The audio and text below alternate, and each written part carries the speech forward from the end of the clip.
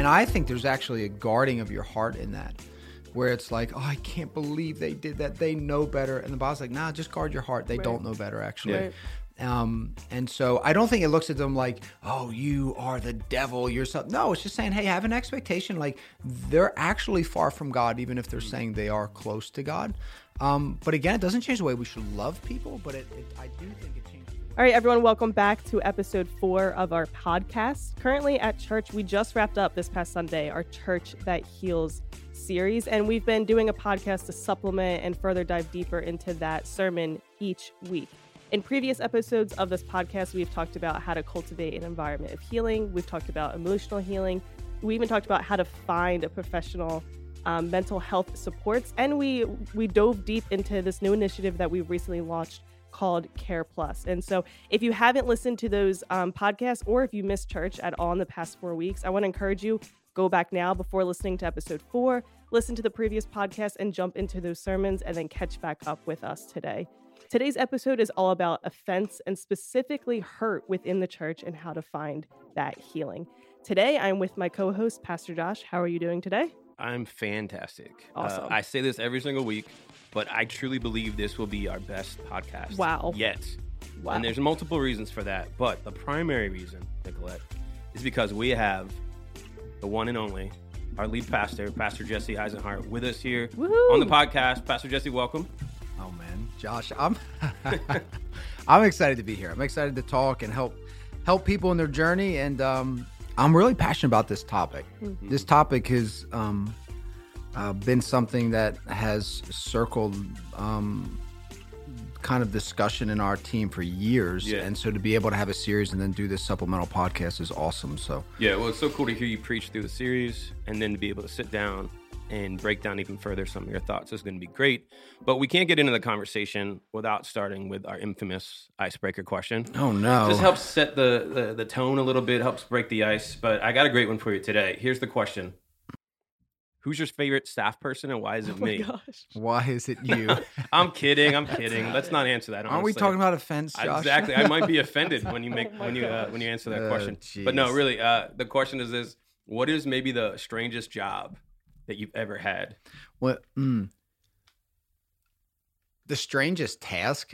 Well, you're asking me the job, which I was paid to do. So, sure. Yeah. Paid job. Do you know what? I think one of the most bizarre things, it's not that strange, but it was strange for me in this season. I was a bouncer at a bunch of different clubs in college. Wow. And it was strange. Mm-hmm. We'll just leave it at that. It was just an experience, an enlightening experience for me. I mean, I got to ask a follow-up question, though, but your time as a bouncer, what is like the most correlative thing that maybe you learned as a bouncer that you now use as a lead pastor of a church? No, you know what? You learn about the humanity of people, that people go to extremes in every sense of the way. And whether it's politics, whether it's health, whether it's religion, whether it's alcohol, whether it's drugs, when people are hurting, it's really on full display. And most of the time in society, if you're not attentive to it, you'll miss it. But you can see hurting people all the time. That's really good. And just for the record, we have greeters at the door out front of True North Church. We don't have bouncers. This is true. So yes. Maybe some people have mistaken them for bouncers. Hey, my dad met my mom as a bouncer. Wow. Really? She came into the club. See, wow. Praise the Lord. And There I've you also go. heard people that met their spouse here because they greeted them Because they bounced at the at front the door. doors. There you go. So equally effective, maybe, in meeting your special someone. But hey, let's dive into the conversation. I mean, what you've already said just about our humanity and maybe how you've seen that as pastor here at True North, and also maybe in other experiences that you've had just growing up, doing life, being in family. But one thing that you say frequently is we're a bunch of imperfect people serving a perfect God. Yeah. And so how does our imperfection open up the door for offense just in general? And maybe what does that look like? So, you know how sometimes you'll say something, and you learn this as a parent, you'll say something with an intention, but it's heard differently, right? And so really full communication is not just the sending of information, but it's getting feedback from the one that you send it to make sure that what you actually sent was received with the proper intention. Yeah. And so when I say that we're a bunch of imperfect people, I don't know what people think, but my intentionality is to remind them of their humanity, to say that you shouldn't be ashamed of your own brokenness. But when I talk about imperfect people, I always make sure that I follow that up with saying, but we are in pursuit of a perfect God. Yeah. Right. And so the intention is that, yeah, you may not be where you want to be and how you see yourself in the seasons of life, but collectively as a body of Christ, not only does healing happen when we pursue God, individually, but healing collectively happens when we pursue God together. And so, and I don't know, Josh, I think there's part of it is this sense of judgment people feel naturally when they come to church, right? Yeah. And we talk about this a lot as staff. We're not immune to it. So we can be in any environment and feel a sense of judgment. And how do you deal with that? I mean, some people might say to me like, oh, well, you're telling people they're imperfect. It makes them feel comfortable in their sin. And so you shouldn't say that. And it's not as if we're trying to say that you should feel comfortable in your sin. We're trying to say to people that you should be aware of the fact that apart from Christ, you cannot overcome it. And Paul says this in Romans 7. Remember, he says like, the very things that I don't desire to do, I do. And the things I do desire to do, I don't do. I brought my Bible. I should probably read that passage because it's important. But I think that's the essence. To me, that statement that you referred to, what I say, is really the outworking of that internal struggle to recognize that I have a sin nature. Yeah, I do, and apart from Christ, I can't conquer it myself. Yeah, no, that's really good. So a lot of people would come to church as a refuge from offense. Yeah. But we like to, even in Growth Track, I think we're very clear that you will be offended, even here in the context of church. Yeah. Define that. I mean, what does church offense look like? Or how might someone come out to church and even be offended? What does that look like? Yeah, I think people have expectations, not only of themselves, but of society in general. They have expectations of relationships. They have expectations of educational institutions, of the workplace, of everything. And so when an expectation is violated, then obviously people can go on a crusade to react to it. They can either live hurt by it, they can run away from it, they can fight it. But the truth is, there's nothing wrong with having an expectation, but what we really need to talk about is having a healthy expectation. Maybe it's better to say it, a realistic expectation of what are you really expecting to encounter when you relationally connect with another broken person. Yeah. And somewhere along the line, we think that in the church environment, that when I come, I'm going to be greeted by an angel, and then another angel is going to get me coffee, and then another angel is going to seat me in my seat, and then I'm going to be seated between two cherubim, and then, I don't know. It's just, there's nothing wrong with having an expectation of being loved when you come to church. But I think the truth is, if you're a church that's reaching broken people, you need to realize that the person next to you could be on the exact same journey as you.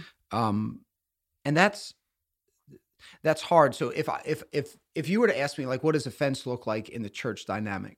For me, I would say back to you, it looks exactly the same as a family dynamic of offense, a job dynamic of offense. Yeah. They're all the same. But the real question that I think we ask ourselves as leaders is, how do we help people deal with offense? And what we're really saying with them is, how do we equip them in their arsenal of relationship kind of weapons, so to speak? How do we equip them to overcome the aspect of offense so it doesn't hinder them from moving forward in the relationships with other people and with God? For example, like I remember, now you may not think this is pertinent to ministry, but for me, it was real. I played sports in high school, you know this, and my high school wrestling career, I was a senior. I was in the district finals, and I ended up getting disqualified for biting my opponent. To this day, I really wish I would have bit him, but so it didn't happen. No, he cross-faced me, and it was an interesting situation. I still laugh when I think about it. But I can't tell you as a senior in high school what that did to me mentally and emotionally. I felt like I was mischaracterized. I felt like I was demeaned. I felt humiliated. I felt embarrassed. So I was dealing with all of these emotions, right? Yeah. And I learned early on that I cannot control people's perception of me. I can only control my reaction to what has happened, right? Yeah. And I learned that. And I remember it being painful. I remember having to wrestle with it on a daily basis, pray about it, argue with my parents about it, locked myself in my room, just quiet time with God, yelling at the Lord, like, really, you know?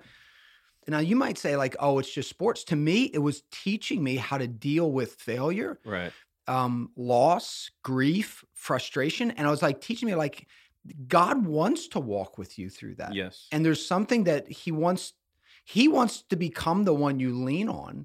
And I mean, maybe I just didn't learn it quick enough. So I have these continual things happening when I was younger in my life. And then if you were to fast forward, when that happened, I still had eligibility left. And I said, I'm going to go to Rowan. I'm going to play football. At the time, they were, I think, well, you went to Rowan. They were, went to the national championship the year before. And and I'm thinking to myself, this isn't going to work.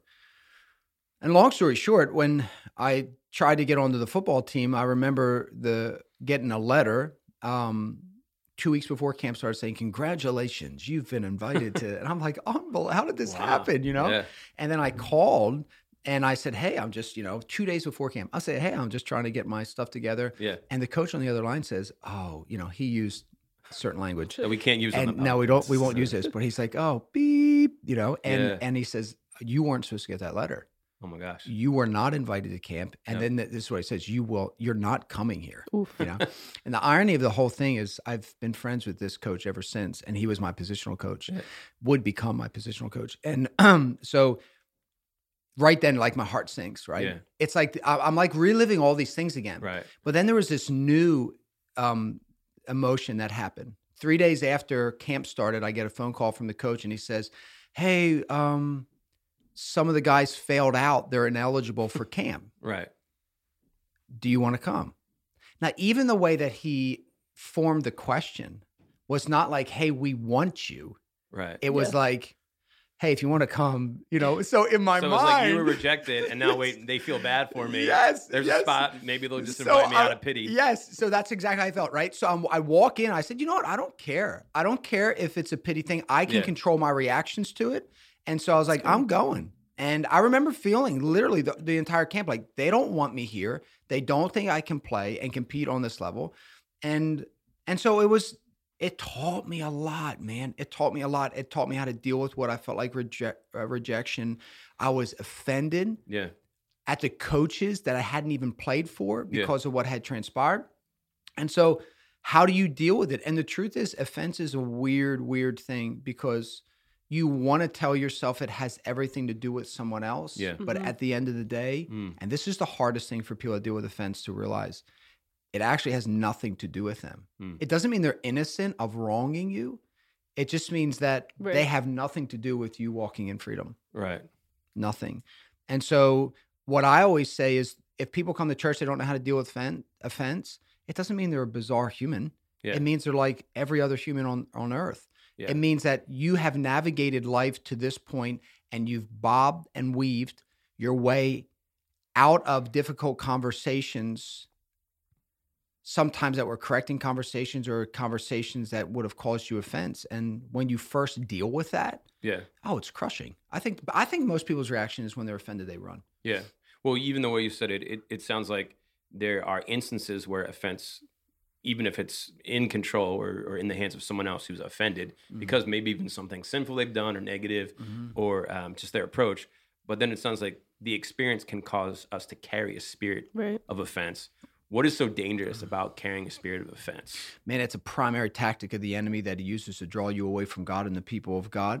And the longer you go without dealing with offense, it's a demonic thing, but you feel comfortable living in it and you justify it. Yeah. And you begin to form a life and out of this idea that everyone is opposed to me and I'm just fighting my way through and no one understands. It becomes a narrow perspective of you have a narrow perspective of the vantage of life. No one else is really involved. Right. Everyone else is on the peripheral. But that's how the devil wants it. He wants you to think that the people who actually can bring you healing are the problem to stay away from them. And a lot of people in church and in life in general have convinced themselves of that. And so the very people they need to connect with to find healing, they view as the problem. And that's why I always say in the church, like, hey, the moment you have a difficult conversation with someone in church, lean into it. Don't run from it. Lean into it. And people say, well, why? Because it's in that and through that difficult. I'm not saying it should feel right. Yeah. You know, I think people have this bizarre understanding where they're like, well, you talk about it like it should feel. No, it feels awful. It feels awful. You'd be nauseous, sick to your stomach. You might not sleep. Right. You'd be frustrated. You want to lash out in anger and all that. I think that's natural reactions, but that's where the Spirit of the Lord comes in and says, hey, just relax. Like, I'm going to sustain you through it. I'm teaching you something in it. Yeah. And I suppose for me now, if you know, does offense still happen with me? Yes. Do I still get, but I feel like the only difference now in my journey is I feel like I've learned how to listen to the Holy Spirit when offense happens right away. Yeah. And as soon as it happens, I feel like the Holy Spirit gives that little like ding. Right. And I'm like, oh, that just happened. Yeah. And then I feel like the Holy Spirit just gives me this sense of peace. Like, hey, you know, almost like reminding me, hey, Jess, you know how to react to this. React right. So I want to go back to this expectation word. I'm kind of curious, I guess, biblically, but also your opinion and your experience. Is there a different expectation of pastors? So yes, offense is it is our responsibility for reaction, how to move forward. But is there a different call or a different mantle, or a different expectation of a pastor versus a crew leader versus someone I'm just serving with on a Sunday morning? Absolutely. I think this is the important thing when it comes to authority as Christ places it in the dynamic of the church. Like, you should have an expectation of parents to care, protect, feed, clothe. This is an expectation, and it's not an unrealistic one. For pastors, people in authority, positions of authority, you should have the expectation that they love, they care, they respect, they have a desire to equip and train. You can have a confidence in someone like that. And I think what you bring up is a good point, because when you talk about expectation, in some way you can seem to suggest, well, you know what? Everyone's broken, so have no expectation. No, that's no expectation is different from a realistic one. And so, you know, if you look at someone like Moses, Moses was an uncertain leader called by God, though he didn't want to be used by God. God reminded him he didn't really care what Moses thought. So so Moses ultimately relinquished his desire, says, okay, I'll do what you want.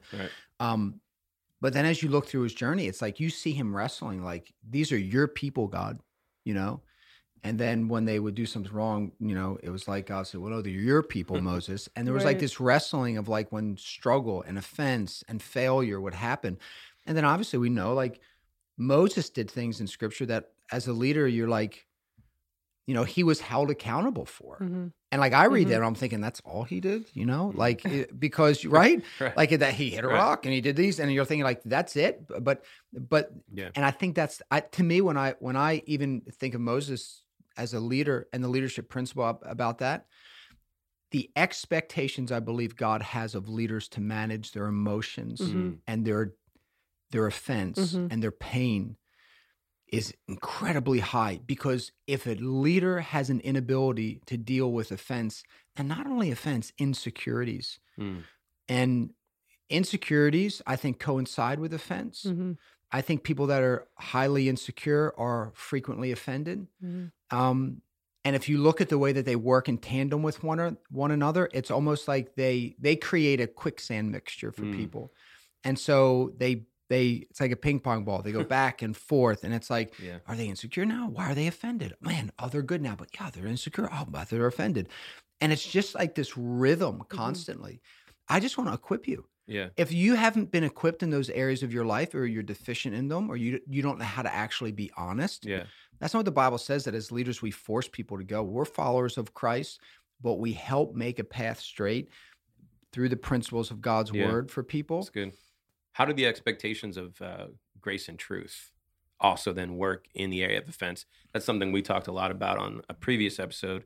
Also, you preached about it a few weeks ago. How does grace and truth kind of weave its way into offense as a necessary component for dealing with that? Yeah, I mean, I actually think a lot of leaders talk themselves out of necessary conversations that cultivate an environment they desperately long for. And I think we do the same thing as parents. We do the same thing as leaders. Oh, we want this environment, and I just don't know how to get it. Stop running from the conversations you know you need to have. Right. And start having the conversations. Now, this is the other thing. It doesn't mean conversations will immediately produce something. Yeah. But it's like I'm already starting to sow into the ground grace and truth, right, and honesty and transparency. And even if it's not reciprocated from the other person in the relationship, and you know this, Josh, we talked about this as it relates to marriage. It's like, I'm going to start being honest when my spouse is. And then the other spouse is, well, I'm going to start being honest when they are. Right. And it's like, well, that's going to be a long time because everyone's going to be playing the waiting game sitting on their hands. And so you just have to say no. Or you're weaponizing truth. Yes. Right? Yeah. And then it's like, well, you said, and you said. It's like, whoa, how about I serve you with a selfless love with no expectation of return. Mm-hmm. And that's why, to me, I say almost every Sunday, Romans 5:8, but God demonstrated his love towards us that while we were still yet sinners, Christ died for us. It's like, Christ did not wait for us to act in a certain way before he demonstrated love. Yeah. And if we're supposed to be followers of Christ, we need to make sure that we treat other people in the way that we ourselves want to be treated. But that's the expectation bit, right? It's like, well, I expect to be treated good. You should have that expectation. Right. But some people have an inability to deliver it. Yeah. You could be listening. You're like, oh, well, that could set up, if you don't put boundaries. I'm not saying anything about removing boundaries. Boundaries are necessary in relationships. You should not become a doormat with people. You should not be abused by people. You should not. But I'm saying that there is a selflessness to helping people overcome offense and pain and bitterness. And you, Josh, well, the two of you, Nicola, you know this too. When we as a team operate and there's a real sense of trust in a room, like what's shared is like, it's pretty intense. Like we can cultivate an environment where like, hey, I just don't really know if that idea is going to be best. Right. I think we might say a little harsher, like, that sucks. Idea. There's a heaviness, but there's an ease to it. There's an ease to it. But think about it. What cultivates those environments? One is a real relationship and love for the people around the table. And the other one is mandated by a professional environment. So it says, well, and think about what drives it, right? Our drive is really to have a collective win, but a real mutual love for one another. That's because good. We love God. We want to love one another. If you're sitting around a table and you're working in an executive team, there's so many parallels, but I think the one difference is the motivation to be honest. Like, I'm going to tell you the way it is because I'm protecting my butt. I want to get the bonus. I don't care about your bonus. I mean, I do, but I want to protect myself first. And so I'm going to be honest in front of everyone. I think that's terrible. That's a bad idea. And so the motivation to be honest is not for the interests of the other person. It's a self-interest. Yeah. And when people are used to that, that's when people say things like this. They say, oh, I'm honest. Oh, listen, if you know me, I'm brutally honest. And usually sometimes that means it's coming from a place to protect their own insecurities. Yeah. Or it's just a selflessness or a selfishness to it, Well, even with managing expectations as a leader, I think it's multi-directional. And so I'm curious to hear your thoughts about this, but oftentimes, let's just say even in my role, maybe I would struggle to have the expectation of looking at you with grace as my leader when I'm thinking from a lens of you have to be perfect. And when you're not, all of a sudden my expectations haven't been met. Yeah. And so now I'm offended. But also from the other perspective, when we are leading someone else, we might have the expectation that they can't experience offense. Yeah. And to be really quick to dismiss them if they show signs of that because, oh, well, we don't have time for this. Specifically looking as someone you're leading, how do you respond to others' offense and what should we as Christian leaders do to be helpful in that healing process? It's so funny, like hearing you describe that because I'm smiling. It's like, your wife well, right? Yes. And it's like, if someone came up to this idea and they were like, hey, like I'll talk about Liza, right? So someone's like, hey, I want to do this surprise party for your wife. Yeah. And I have this plan. It's all this thing. The heart is genuine and all this. Right. I would look back at them. I'd be like, that is the worst idea in the world. And they would be like, what? And I'd be like, you don't know my wife. She loathes this surprises. Yeah. She would run, scream, and then yell at me that I permitted that to happen. And you would say, well, well, this is a carrying my motivation spirit. It doesn't Right. matter. So what am I really saying? You have to know people. Yeah. Know the people you're around. And like, Josh, when people come on staff, everyone that comes on staff gets my personality assessment. Mm-hmm. And it's the primary purpose of that. And over time, I'll get their assessment. So I understand, like, how are they wired? Well, how are they motivated? What makes them excited? What crushes them? And if you don't know that about the people you're working with, it's really good. Oh my gosh, you can feel like you're working in the Matrix. It's like, how do I make? I say this to this person, they roll their eyes. I say it to this person, they get inspired and excited. I say it to that person, they want to quit. It's like, what do you do? And you have to know the people. And then the next question will be like, well, how do you do that? It's genuine time and care. Good. And then I think coupled with that, it's the confidence and the security to be able to acknowledge when you screw it up. That's good. And say, hey, you know what? I know that I can talk to so-and-so like that because he really is motivated by that strong challenge, but I know it kind of may crush you a bit. And so I'm sorry for saying that, and there are things that you have to be okay with doing if you really want to build relationships that are worthwhile. Well, like you made that comparison to family. If our staff is a family, it's going to be messy sometimes. Right. Yeah. If our church is a family, there's going to be messy moments in that we have to show grace and we have to speak truth at the same time, but also fight. You fight for your family. You have to fight. And I think fighting the good fight of faith is trusting God, believing the best in people, loving people, and being selfless in the way you approach people. And that's hard. That's not easy. That doesn't happen in our sinful nature. We need Jesus in that for sure. That's so good. I wanted to read just a couple of verses that I think speak to this. The first is Proverbs 19:11. It says, good sense makes one slow to anger, and it is glory to overlook offense. How is that relevant to us as leaders, overlooking offense? Yeah, I may oversimplify it. It's like playing dodgeball, man, with people who, like, if you haven't cultivated the ability to in your insecurities or your past pains or your brokenness, you don't know what people have dealt with in their life. They could have come from a sexual abusive environment, a verbally abusive environment. They could struggle with addiction. They could be insecure. They could have failed, lost their job. You don't know. And so when people react a certain way, like for you to take that on the surface as like, oh, they're a horrible person. It's just, I don't know. Then you haven't worked with people enough, I just think when someone reacts like that, it's like dodgeball, you just, lean one way. Like, you didn't hit me. Miss. It's okay. Yeah, it's miss. Yeah. And I think this is overlooking it, But even in that word overlook, there's a bit of like an active connotation of that, in that there's intentionality it's a choice behind dealing with it instead of just like hoping by default that some way we'll manage to handle it well when that's not likely the case. Yeah. It's strategic. There needs to be strategy behind that. Yeah, for sure. The other verse I want to read just comes from Matthew 18. It's verse 15 through 17. But this almost gives us a bit of a guide, if you will, to how we deal with offense in the church. So it says, moreover, if your brother sins against you, go and tell him his fault between you and him alone. If he hears you, you have gained your brother. But if he will not hear, take with you one or two more, that by the mouth of 2 or 3 witnesses every word may be established. And if he refuses to hear them, tell it to the church. But if he refuses even to hear the church, let him be to you like a heathen and a tax collector. So that's a bit of a strong ending. But the reason I bring that up is because God is a God of order and structure. Right. And it sounds like even in this verse that he's giving us like an instruction on how we deal with this, even structurally, organizationally as a church family. Isn't it interesting when you read that? There's an expectation to it.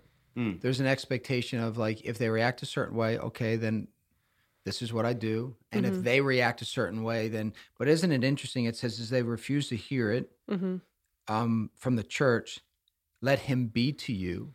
And so it's like there's this new expectation. So don't expect them to forgive, to hold no record of wrong, to love according to Corinthians 13. Like don't expect that. And I think there's actually a guarding of your heart in that, where it's like, oh, I can't believe they did that. They know better. And the Bible's like, nah, just guard your heart. They don't know better, actually. And so I don't think it looks at them like, oh, you are the devil, you're something. No, it's just saying, hey, have an expectation. Like they're actually far from God, even if they're saying they are close to God. But again, it doesn't change the way we should love people, but I do think it changes the way that we have a perspective of them, Yeah. like the expectation of them. Well, even about the concept that people carry, I think currently around just cutting people out, completely isolating them. Is there a healthy way to do that biblically? Yeah, I do. I think for sure. I think there's boundaries to it, and I think sometimes relationships in many ways is like a sense of currency, and the Bible talks about an endless place of forgiving. But sometimes there can be a sense of, I don't want to use the word manipulation, but there can be a sense of approaching relationships with the best intentions, but avoiding what really needs to be done out of a fear of what it might produce. Yeah. So like, hey, you know what? You are incredibly disrespectful, blah, blah, blah. You demean, you say these. So there has to be a boundary. And until there's reconciliation in a real way, this boundary is established because what is being brought in, we have good intentions and we want you to be brought in, but what is being brought in on a continual basis is just not right. And it's actually causing a greater gap. And I think some people do that. They're like, no, I just want to love them and I just want to do it. And what you're saying is like, you're actually allowing them to dig a hole that's deeper. You might have the right intentions. And I always say to people, like, good intentions are wonderful. Right. But if they're not according to God's way, right, then in all of your efforts, you're not going to gain a friend. You're going to lose it. Yeah. You're going to lose them. And so sometimes the hardest thing is the most necessary thing. Yeah. It's saying, hey, you know what? Until reconciliation happens in a genuine way, then you constantly coming in and dropping bombs on family situations, it breaks stuff up. And so if you really do have a heart of reconciling something, then, hey, there's got to be a way that honors everyone in it. And gives margin for people to actually grow in areas of their deficiency. Yeah. And usually it's never one party is so bad and the other one is so right. Usually there's growth required from each party. It's just the way it is in relationships. Yeah. We always like to end the podcast with a practical takeaway. Is this the end? This is getting close to the end. Are you just getting started? You got some other stuff? I did want to read. Can I read this one? Please do it. I think we have like 40 minutes left, don't we, Nico? As long as you want to talk. We'll keep going. I mean, people can shut off whenever they want to shut off, right? Ultimately? Sure. Ultimately, yeah. No, this is what I said at the beginning. I wanted to just turn to Romans 7. It's Romans 7:22. Paul says, for in my inner being, I delight in God's law. So he's saying, like, I know God's ways are right, but I see another law at work in me. It's waging war against the law of my mind and making me a prisoner of the law of sin at work within me. He says, what a wretched man I am. Who will rescue me from this body that is subject to death? And then he says, thanks be to God who delivers me through Jesus Christ, our Lord. And he says, so then I myself in my mind am a slave to God's law, but in my sinful nature I'm a slave to the law of sin. I mean, it sounds a lot, and there is a lot in that, but I think a lot of people would resonate with the fact that I desperately want to do what's right. Yeah. But man, I struggle sometimes to do it. Yeah. And that's why, Josh, on a Sunday, I'm always telling people about where to look. Yeah. And I always say, fix your eyes, fix your eyes. Because I think where your eyes go, so does your mind, and so does your heart. And so sometimes when I'm struggling with stuff and I'll just close my eyes and I'm laying down or I'm praying, I'll dwell on a verse and literally I'm like seeing the letters, the words, so to speak, in my mind, and I'm just saying them over and over and over again. Good.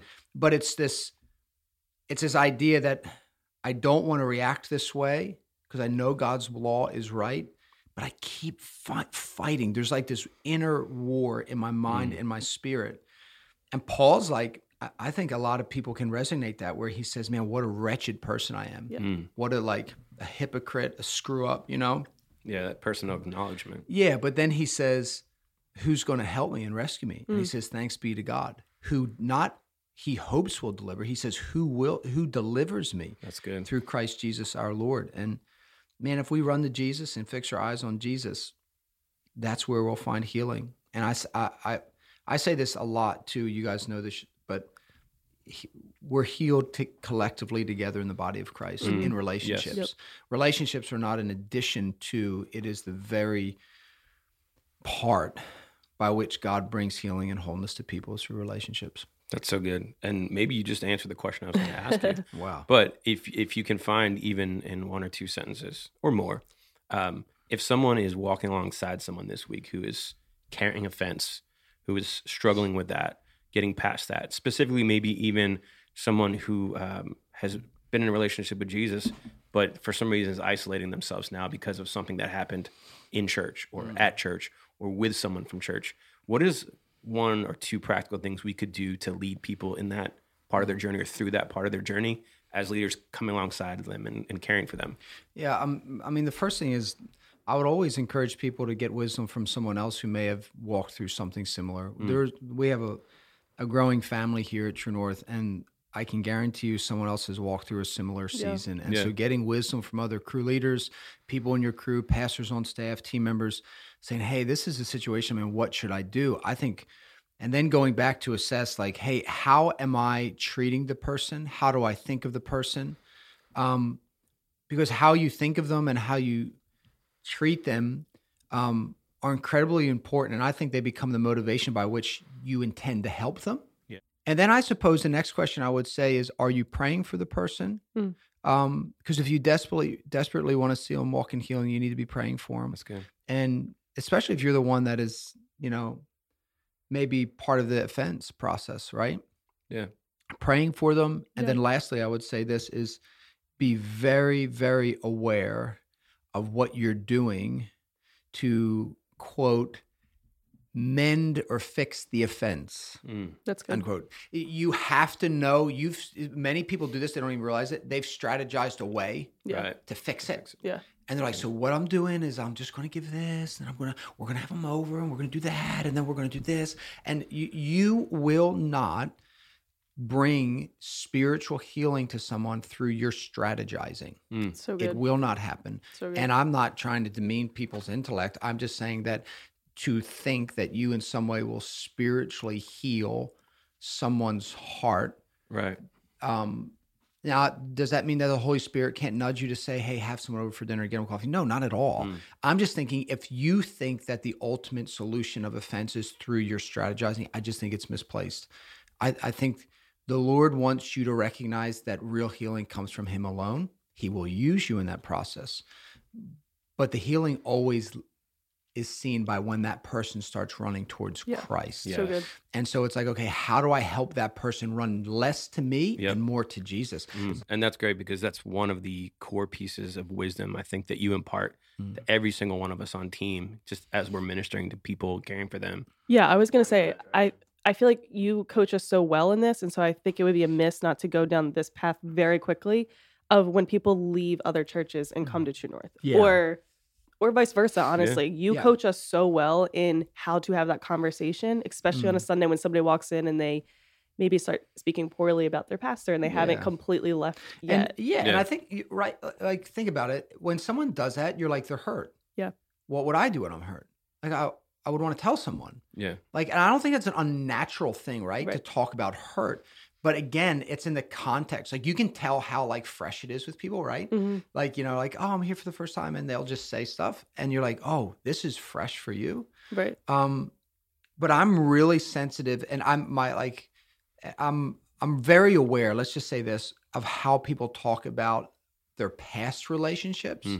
Because what they don't realize in many ways is that as soon as they say that, it's like them telling you that, hey, they have a big backpack on, a spiritual one or a relational one. Right. And they walked into church this morning with it. And it's huge. And it's filled with hurt, pain, offense, insecurities, brokenness. And I don't get intimidated by that. Yeah. I just am aware of it. And again, that gives me the ability to overlook offense. Right. And you've always helped us so much of if somebody's showing you their backpack, not to be like, oh, well, we don't have that backpack. Yeah. Or also to be like, no, maybe coach them through, like, do you need to open that up to them? And a lot of times, how I always say is like the first thing we tell people is, how have you left? Right. Because what we're really saying is what what conversations have you had? Reconciliation. And, yes. And most people will be like, well, I just can't. And the truth is, it could be abusive, spiritual abuse. It could, I don't know the situation, but it's almost saying like, I often gauge when I ask people that, like their willingness to entertain a conversation, right? So they'll be like, so if they immediately say, oh, no, I would never talk to that. It's almost like they've refuted, scripturally, what is the ultimate way to lead to healing and reconciliation, right? Which is conversation. Now, some specific circumstances, if there's real types of abuse, you would never want them to go back, right? Yes. But for the most part, I think, and I always think that breaks my heart too. And again, I always say that we're human. I said to one gentleman, because this was years ago, he kept berating his former pastor, and I smiled, but tongue in cheek, I was like, well, listen, I said, I have to be honest with you. I was like, this is the first time I've met you. You've only been here a few weeks. I said, I'm just hoping that I don't become the second pastor that you talk about like this. Oh, no, I would never talk about you like that. And I just said to him, I was like, well, you don't even know me. Wow. And he says, oh, no, I know you. And I think what he was saying is like, you'll never offend me. Mm-hmm. And I'm like, so that's why I often just follow up and say, hey, if I haven't offended you yet, that's not my intention ever. Right. But there may be areas in your life that I preach about, and you're like, why is he talking about that? Yeah. I'm like, I said that when people come to church and they're like, Pastor, there's nothing you could say that'll offend me. And then I preach about tithing and they don't tithe. Mm-hmm. And you talk about money. And then they're like, I cannot believe the pastor. I brought a friend and he talked about tithing. Yeah. And you're like, well, Jesus talked about tithing. Right. The scriptures are filled with the principles of tithing. But again, it's the principles. No one is beyond the arms of being offended. You know? And even the backpack analogy, I mean, if you're just running from something without restoring it, it doesn't make it disappear. It's still in your backpack, and now you're carrying it to your next location. Yeah. And you're coming into a church carrying that offense that still needs healing. And I think I always look at it, I mean, I've thought of that analogy my whole leadership life. Yeah. And the way that I've always thought of it is we all begin our journey with a backpack, and we all have the ability to store something. Right. Yeah. And it's like, are you willing? I think that your maturity is seen in your willingness to deal with what you're carrying in it. Yeah. And the more mature you are and the closer you get to the Lord, then the less things you carry. Yeah. The more honest you are about what you did carry. Right. When you're like, oh, I see you're carrying offense. You're like, hey, I did. Yep. I did. God set me free from it. And this is how. So I think that helps people on their journey to think like, oh, well, you're a pastor. You've never. I'm like, nope. Plenty of times that, I've dealt with those things. But that just helps people recognize that, hey, we're all on this journey together. God is good. Christ brings healing. And it's through relationships with other people that we can feel strengthened, equipped for everything that's before us, That's good. Well, I feel like we literally scratched the surface. There's so much to continue on. Maybe in this a part 2 down the road. Maybe. Pastor Jesse, you always do such a good job at reminding us that, and you say it every single Sunday, and you said it today, that we are imperfect people in pursuit of a perfect God. And that's so important to carry that principle. Some other things you talked about: have healthy expectations of the church and have healthy expectations of broken people. I can't control perceptions. I can't control as a leader, as a Christian, how people are going to perceive me, but I can control my reaction. And what happened might have been wrong, but you are responsible for how you react and move forward. Often leaders sacrifice the environment that they're desperate for. You said that they're desperate for it. They're praying for it because they're just running away. And so we need to have this motivation to be honest. We need to have the motivation to reveal the backpack, open it up, get dirty, get angry, get real with God, and perhaps have a conversation and be motivated to be honest. Some verses for our further study would be Hebrews 10:14, Romans 7:22, the book of Exodus, just studying Moses' leadership journey, Romans 5:8, Proverbs 19:11, and Matthew 18:15 through 17. That's so good. Did you have a good time on the podcast? I enjoyed my time greatly. Was it the best podcast you've ever been a part of? Yes. Right. Wow. If you said no, I was going to have to deal with my and offense. it may have to be because you guys are family, and I love talking about family and how to make it stronger. Yeah. And talking about real stuff that most people Listen, the topics we talked about today, most people, it's so easy to just be like, oh, yeah. Right. Oh, yeah, that's good. Oh, yeah, that's cool. And then just never deal with it. Yeah. I mean, the truth is life is way too short not to deal with the things that, are presented for us. That's good. Well, hey, thanks so much for being with us. Church, as always, we appreciate you listening. We are praying for you each and every day, praying for healing, praying for restoration, praying for redemption, and pointing you back to Jesus. Thanks for joining us for the conversation. As always, we want to remind you that you don't have to wait till Sunday. Go be the church.